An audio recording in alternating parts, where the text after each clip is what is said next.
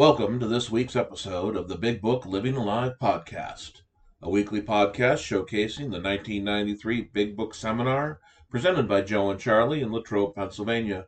I am your host, Brad S., and I am an alcoholic. So let's get down to it. We've actually spent the last few weeks finding out a little bit about the history of AA, learning about the people, and going through how the book was organized, written, and is used as our textbook. Now let's get into the meat of the subject. Let's start looking at the book itself. Now before we jump in and just go ahead and start reading chapter 1, it's pretty important that we make sure that we read the whole book. Now this includes also reading the preface. Now I learned something new this week. I did not know that at the beginning of a book you can have a preface, a prologue, and an introduction. The difference being that a preface is written by someone who's supporting the author's point of view. A prologue is normally written from the point of view of one of the characters of the book. And an introduction is normally written by someone who knows the author and just wants to introduce them, not necessarily what's in the book. So that was kind of an interesting little point. I never knew that. But one thing we do know is the preface is very important because the doctor's opinion sets up the medical reasoning and the ideology behind why this problem of alcoholism is of both the mind and the body. So let's hear what Joe and Charlie have to say about that. Doctor's opinion, no name. He said, my God, if I put that out and put my name to it, they'll throw me completely out of the medical profession.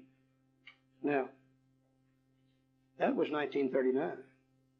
In 1955 and 1956, when 150,000 people had recovered from this condition described in the big book, the medical profession said, yes, we believe alcoholism is an illness. And they came out with the second edition, and the doctor said, you can put my name in it now. So the second and third edition had his name in it. The first edition didn't. So let's look for just a few minutes at what the doctor had to say. Let's see if we can really see and understand what our problem really is. Joe? You know, Ebby brought Bill a solution, but he didn't tell him what the problem was. And Ebby had trouble all throughout his sober life, staying sober. And I think, and this is just my opinion, you can throw that out the window if you like, but I don't believe that Ebby ever really understood the doctor's opinion. That was not part of his experience. And it was always a moral issue with Ebby. And if it's a moral issue with me or with you, we're going to have trouble with the rest of this program. Because the rest of this program is designed to recover from the condition of the mind and the body that Dr. Silkworth is going to describe to us. And I had to lay all of that stuff on the side, all of those moral issues on the side, and to look at this doctor's opinion with an open mind and to find out what is my problem. And on Roman numeral page 24, which is XXIV, said the physician who at our request gave us this letter has been kind enough to enlarge upon his views in another statement which follows. In this statement he confirms what we who have suffered alcoholic torture must believe. Now there's no must in the Fellowship of Alcoholics Anonymous, but there's a lot of must in the book Alcoholics Anonymous. And that we must believe that the body of the alcoholic is quite as normal as his mind. Now this is the first time we can find anywhere in written history a reference to the fact that the body is affected as well. Everything up until this time talked about the mind only. Weak will, moral character, sin, etc. Here we see a statement that the body is quite as abnormal as the mind. Now he's also saying not only is the body abnormal, but the mind is abnormal also. And we're going to see a little later on that we react to alcohol entirely different than normal people, not only physically, but also mentally. And to understand that's one reason why it's so cunning, baffling, and powerful. I have to understand that the body is quite as abnormal as my mind. And I have to separate those two ideas, and we're going to first look at the body, and then later on we're going to look at the mind, showing how the two of them work. It did not satisfy us to be told that we could not control our drinking just because we were maladjusted to life, that we're in full flight from reality, or we're outright mental defectives. These things were true to some extent, in fact to a considerable extent with some of us. But we're sure that our bodies were sickened as well. In our belief, any picture of the alcoholic which leaves out this physical factor is incomplete. In other words, I need to know about the physical factor of alcoholism. The doctor's theory that we have an allergy to alcohol interests us. As laymen, our opinion as to its soundness may, of course, mean little. But as ex-problem drinkers, we can say that his explanation makes good sense. It explains many things for which we cannot otherwise account. This idea of the physical allergy, the allergy to alcohol, is an abnormal reaction. The obsession of the mind is an idea that overpowers all other ideas. But just looking at the allergy, abnormal reaction. Normal people don't drink the way we do. Normal people don't have the reaction that we do. And so if we don't have the reaction as normal people do, then we are allergic to alcohol, which we are abnormal. We're not normal, we're abnormal. This allergy, once I start to take a drink, it sets up a craving within my body that's beyond my mental control. And it says this explains many things which I couldn't otherwise account for. It explains to me, for instance, why I would go down to the bar with every intention of just taking a couple of drinks. I mean, that's what I intended to do. And the next thing I know, it's midnight or 1 or 2 o'clock or 3 o'clock or the next day or the next week, and sometimes it was the next month before I got home. Explains to me, once I start to drink, it's virtually impossible for me to stop. That's the way it is with me. Now, I didn't start out that way. I developed that slowly over a period of time through the use and abuse of alcohol. And I couldn't explain my actions either. But understanding this physical allergy, that I had this craving beyond this physical craving, once I start to drink, it's virtually impossible for me to stop. That explains a lot of those things to me, which I couldn't otherwise account for. Now, if the purpose of a textbook is to transfer information from the mind of one human being to the mind of another, thereby increasing the knowledge of the user of the book, it stands to reason that transference of information will be based upon the understanding of the words that are used. If the writer of the book uses a word and has one understanding, the reader reads that word and has a different understanding, then the information that comes through is going to be complete, garbled information, and he's going to be confused. And I think probably one of the most misunderstood words in the big book is the word allergy. Before I came to AA, and most people were like me, we assumed we knew what an allergy was. And I knew that if you ate something or drank something or got around something that you were allergic to, it would cause some physical manifestation or indicator that you could see. For instance, if you're allergic to strawberries and you eat them, you break out in a rash, the rash being the physical manifestation of that allergy. If you're allergic to milk and you drink it, you normally have a bad case of dysentery, the dysentery being the physical manifestation of that allergy. If you're allergic to ragweeds, you get around them, your eyes itch, your nose itch, they water, you sneeze. The itchy, watery eyes, the sneezing being the physical manifestations of that allergy. Now, I came to AA and they said, Charlie, you're allergic to alcohol, you'll never be able to safely drink it again. And I said, how in the hell can I be allergic to alcohol? I'm drinking a quart a day. Now, how can you possibly drink that much of something you're allergic to? And I said, besides that, when I drink alcohol, I don't break out in a rash. I don't usually have a bad case of dysentery. Once in a while I would, depending on what I've been drinking, but I usually didn't. Nor did it necessarily make my eyes, nose itch, water, and cause me to sneeze. And I said, I don't understand what you're talking about. You need to explain that to me. And they said, you don't need to understand. They said, the only thing you need to know is you can't drink it. Well, today I think I know why they told me that. I don't think they understood it a bit better than I did. Now, if you've got a keen intellectual alcoholic mind like I have, and you get a question like that hanging out here in front of you, dangling back and forth, sooner or later it's going to run you out of your mind unless you find an answer. And I talked and I talked and I tried and I tried and I asked and nobody would or could explain to me what this allergy meant. They just said, you're allergic, period, forget it.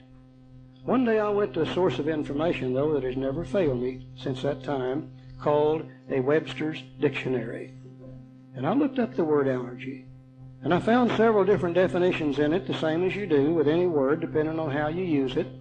but I think I found the one that fits me exactly. It says an allergy is an abnormal reaction to any food, beverage, substance of any kind, an abnormal reaction. So I began to look back through my lifetime of drinking to see where I was abnormal when it comes to alcohol, and to my absolute amazement, I didn't know what was normal and what was abnormal. The only thing I knew about drinking is the way I drank it, and the way those drank it that drank it with me, and if they didn't drink like I did, we didn't drink together. So in order for me to find out what's normal, I've got to go talk to the normal, social, temperate, moderate drinkers. And I asked them to describe to me how they feel whenever they take a drink. Most of them will say something like this. Well, we can come home from work tired, tense, wrought up from the day's work. We can have a drink or two before dinner, and it gives us a kind of a warm, comfortable, relaxing feeling. But they said also it begins to make us slightly tipsy and gives us a little bit of an out-of-control feeling. And we don't like that feeling. Therefore, 1 or 2 drinks is all we want. Now, when I take a drink, that doesn't happen to me. When I take a drink, as it passes over my lips begin to tingle. It hits my teeth and they chatter up and down. Strikes my tongue and I can feel it begin to grow and expand. Hits my cheeks and they flutter in and out. I feel it passing up through my sinus cavities into my forehead, and I begin to get a feeling which is absolutely indescribably wonderful. I haven't even swallowed the damn stuff yet. I've just got it in my mouth. When I swallow that stuff and it goes down through my esophagus, I can immediately feel my chest begin to grow and expand and get bigger and bigger. Hits my stomach and literally explodes like a bomb. I can feel it immediately racing through my arms, and they get longer and longer. Hits my hands and fingers, and they begin to tingle and vibrate. At the same time, it's racing through my arms, it's racing through my legs, and they're getting longer and longer, and I'm getting taller and taller, and it hits my feet and toes, and they get a hot, intense, burning, exciting, get up and go somewhere and do something feeling. I don't understand a warm, comfortable, relaxing feeling when you take it.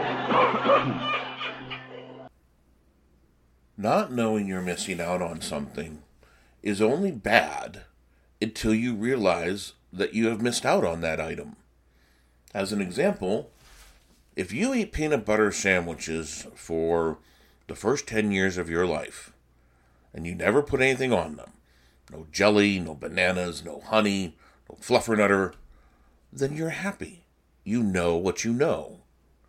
But then one day, you find peanut butter and jelly on the same sandwich. And you realize that the two together are much better than the one just by itself. Now, I'm not saying that our disease is a peanut butter and jelly sandwich, but the ideology that for centuries there was only one side of this problem, one side of the coin, and it never got flipped over, and you were always looking at the heads but never knew there was a tail to this problem, is what I'm trying to say. And it probably took the alignment of stars, so to speak, to make this happen. We had come out of the Victorian age in the last few years of the early 1900s. There was an age of knowledge, an age of growth, an age of self-discovery, and there was also the burgeoning middle class that had arrived because of the industrial age prior to that, which actually sparked the Victorian era. Because now you had people who did not spend daylight to sunset tilling the fields or working in a factory, and they had time. And they had time to think, and they had time to meet and greet and interact and exchange thoughts and ideas. And that led us into the American century, as it's been called. The explosion of everything from first manned flight to steel out of Pittsburgh, just building high-rises across the country. The age of prosperity was here. And with that age of prosperity, we finally were able to take a look at our disease and realize, as Dr. Silkworth did, that there was two parts to this problem. Now, some of you may remember that Twix ran a commercial series based on the left Twix and the right Twix, and I always thought this was a humorous way to explore selling candy bars, but I'll have to admit I was a right Twix kind of guy.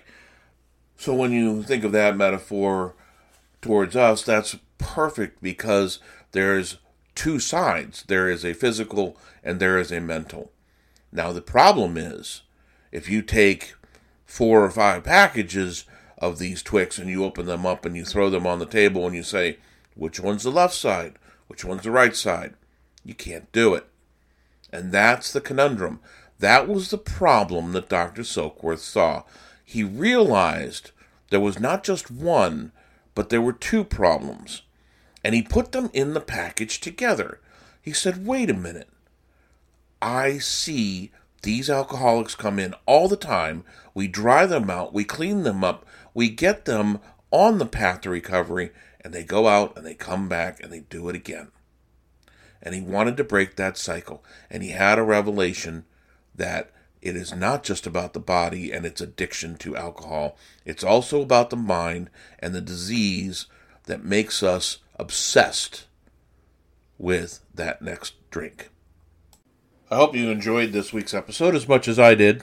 If you'd like just the raw Joe and Charlie portion of the podcast, that is available on our Patreon site. The link to that is available on our website or in the pinned comment. Until next week, this is the Big Book Living Alive Joe and Charlie podcast.